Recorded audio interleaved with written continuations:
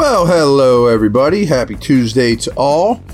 I'm Matt Williamson, by the way. I figured you already know that by now. But what I'm doing today is we'll get back to the Steelers in no time, don't get me wrong. But I want to give you my take on the three divisional drafts. You know, the Ravens, Brownies, and of course the Bungles.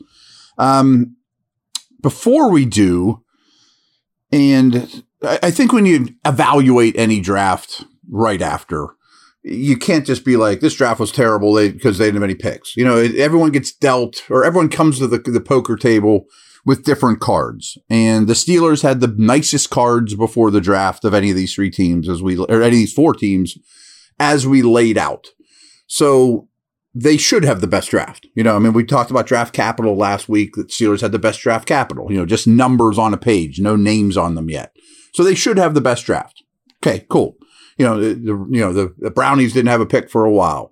The Bengals, as usual, never move and just have their picks and take the same pick every year.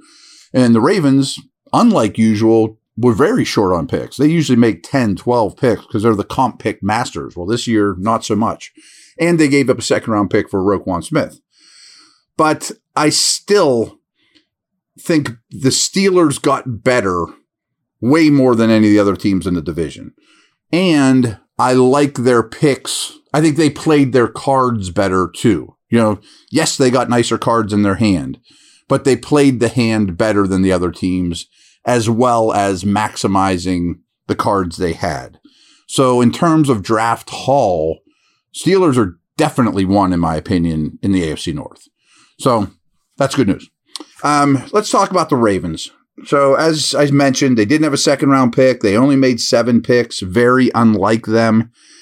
We talked about, you know, prospects coming in, and besides Jackson Smith-Njigba, Zay Flowers was my favorite receiver in this draft. He was my number 2 ranked receiver for any generic team. You know, I don't know if he'd be number 2 if I were the Ravens, though. Again, I love the player. Lamar's back.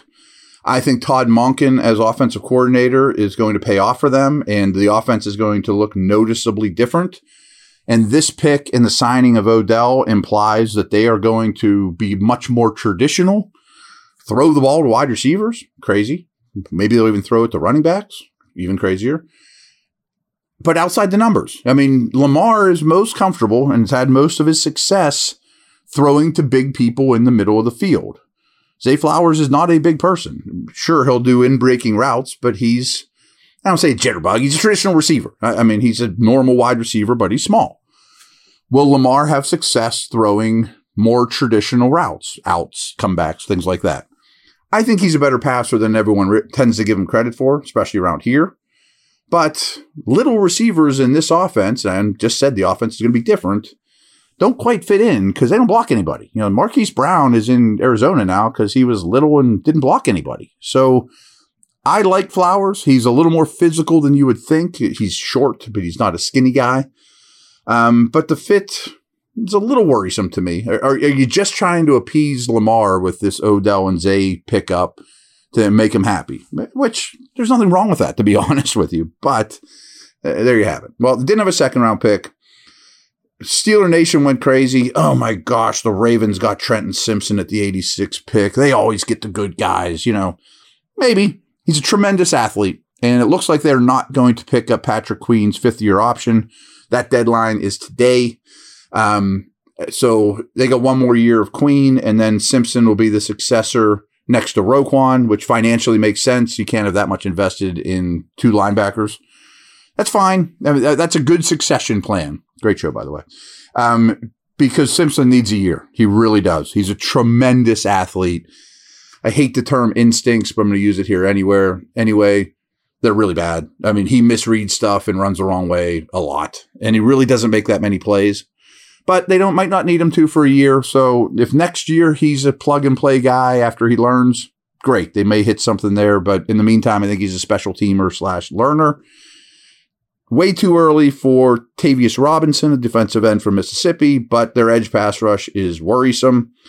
The biggest needs for me were wide receiver and corner. They waited till the 157th pick to take Caillou Blue Kelly, a player I like. I had him linked to the Steelers. but I would have liked to seen them address corner earlier. I think they're very light at corner. Then they took two linemen, but one of them I think is noteworthy is Andrew Voorhees. They took him in the 7th round. He's the dude that blew out his knee at the combine and then went and did the bench. Good for him. I mean, easy guy to root for, but he is not going to play all year. He's a pure guard. That probably is a 3rd rounder. Maybe that's being kind to the young man. Certainly in the 4th round, if he would have been clean, he may be a starting guard, but starting next year. He is the total redshirt guy, but worth it for a 7th round pick. I got no problem with that. All right, we'll take a quick break and then we'll talk about the Ohio teams.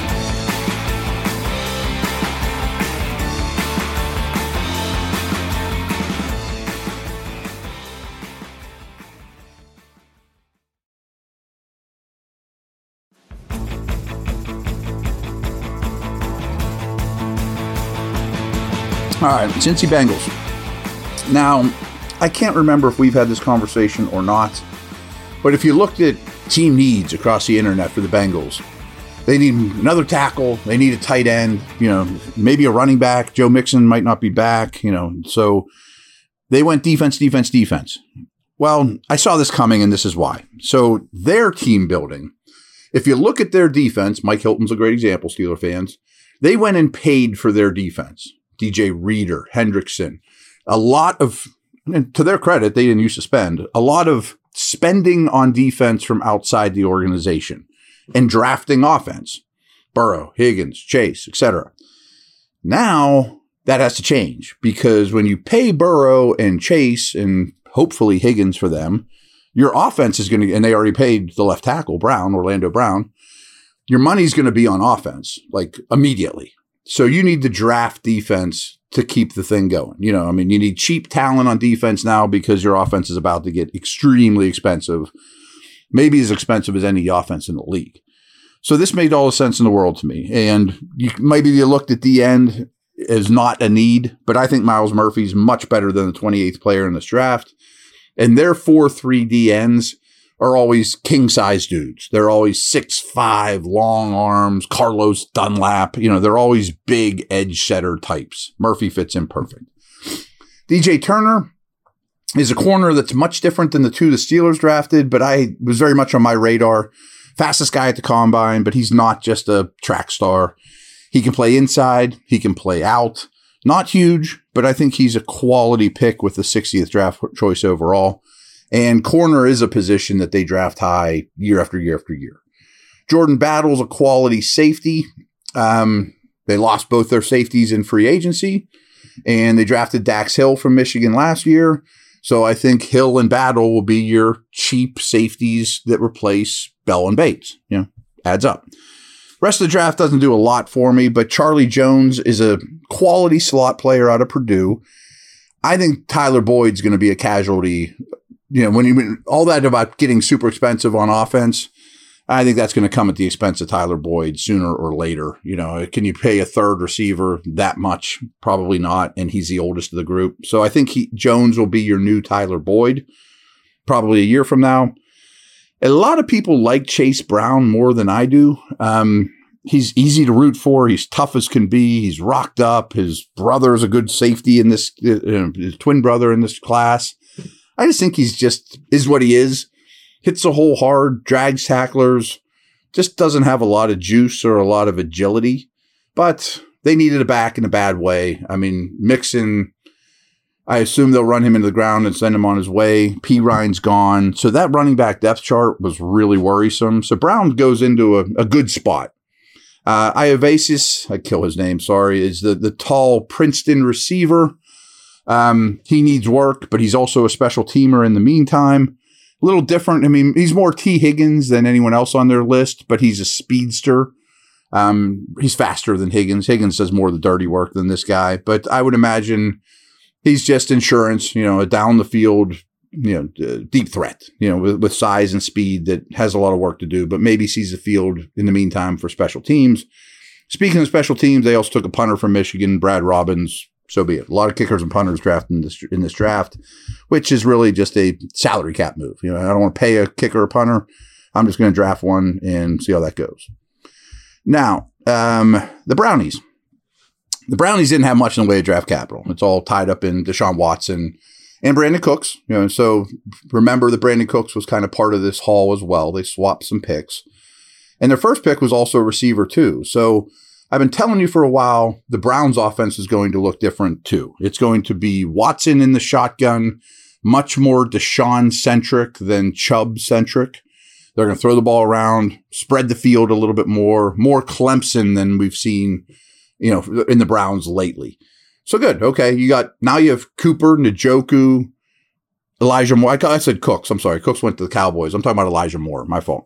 Elijah Moore and Tillman. And Tillman's a receiver I like quite a bit. He's a big physical dude, probably a power slot, different than the receivers they have.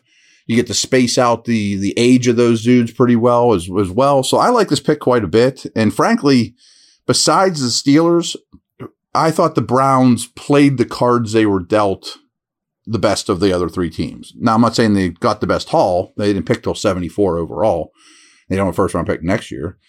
But I thought they did the most with what they had, in terms of the guys they selected. It's starting with Tillman, who I think is going to be a quality number 2, middle of the field, not super dynamic, chain moving wide receiver. Good. Their defensive tackle room in Cleveland was as bad as any position group in the league. And I thought they overspent for Tomlinson, a big nose that can also get upfield. So I get the Ika pick as well from Baylor. He's a huge nose. Throwback. 10 years ago. 10 years ago, he's probably a top 50 pick. He's just a big space-eating type of dude that doesn't offer much of pass rush. He's not going to turn into Vita Vea, but he's not a stiff either. But their linebackers are very thin. Well, they're lean. Thin might not be the right word. Lean, small, fast linebackers. So they got better at linebacker by not drafting a linebacker, but by drafting a nose. So 2 big, beefy defensive tackles get added to the roster. Those guys should be able to run and hit on the second level better on early downs in particular. Speaking of beef, the wild card of the draft for the Browns is DeJuan Jones from Ohio State. Now, on his best days, he's more than a starting tackle. He's got a chance to be a really good player. There's lots of concerns about his weight / motivation, though. So that's a hard thing for me to comment on. But when you look at the draft and be like, how did that giant human being with good tape fall to 111? A lot of people just don't think that he loves the game or is all that motivated. Who knows? Again, that's the wild card of their draft. If they hit with him, all these things will work itself out. If they didn't, then not a bad crack anyway. They didn't give up a lot to go get him. Isaiah McGuire's probably not a guy you know a lot about. He's a quality pick at this stage. He was a 4th rounder. The thing you're going to hear about, I don't know if everyone will catch on to this, but Broderick Jones' worst game last year came against Isaiah McGuire from Missouri. Anyway, okay. They'll play against each other twice a year. I don't even know if he'll line up against Jones, whatever. I don't know that he has his number, but I thought it was noteworthy. We're talking Steelers here. I think he'll be in a rotation with Okonkwo, a free agent signing that I like quite a bit. They'll be opposite Garrett. He's their 3rd end, fits in well. I mentioned Watson. They drafted Dorian Thompson-Robinson from UCLA. A lot of experience, similar athlete / style of play as Watson. They're drafting a backup, which when you have $60 million invested in cap space in your quarterback, you can't go get a Mitch Trubisky at $8 million or whatever. You need a cheap backup. I think Thompson-Robinson fits that mold really well. And then their last 2 picks were guys I was a little shocked we're still on the board. Cameron Mitchell, Northwestern. He comes back with Newsome. They were both buddies at Northwestern. More of a slot. They get him with the 142nd pick. I'd be shocked if he busts. I think he'll have a quality career. He's not going to Pro Bowls anytime soon. And I don't know if injuries were at play here, but they bring in Luke Whippler, who I thought was the 4th or 5th best center from Ohio State. Maybe he's DeJuan Jones's babysitter. Hey, Luke, while you're here trying to make the team, keep an eye on the big fella. Try to keep him on the straight and narrow. But you get this guy that late at 190. I looked at him as a potential starting center. They already have Pocic. I don't know that Whippler can play guard, but at this late in the draft, getting that name there looked like a good pick to me. So that's my take on the AFC North draft. I will be back tomorrow.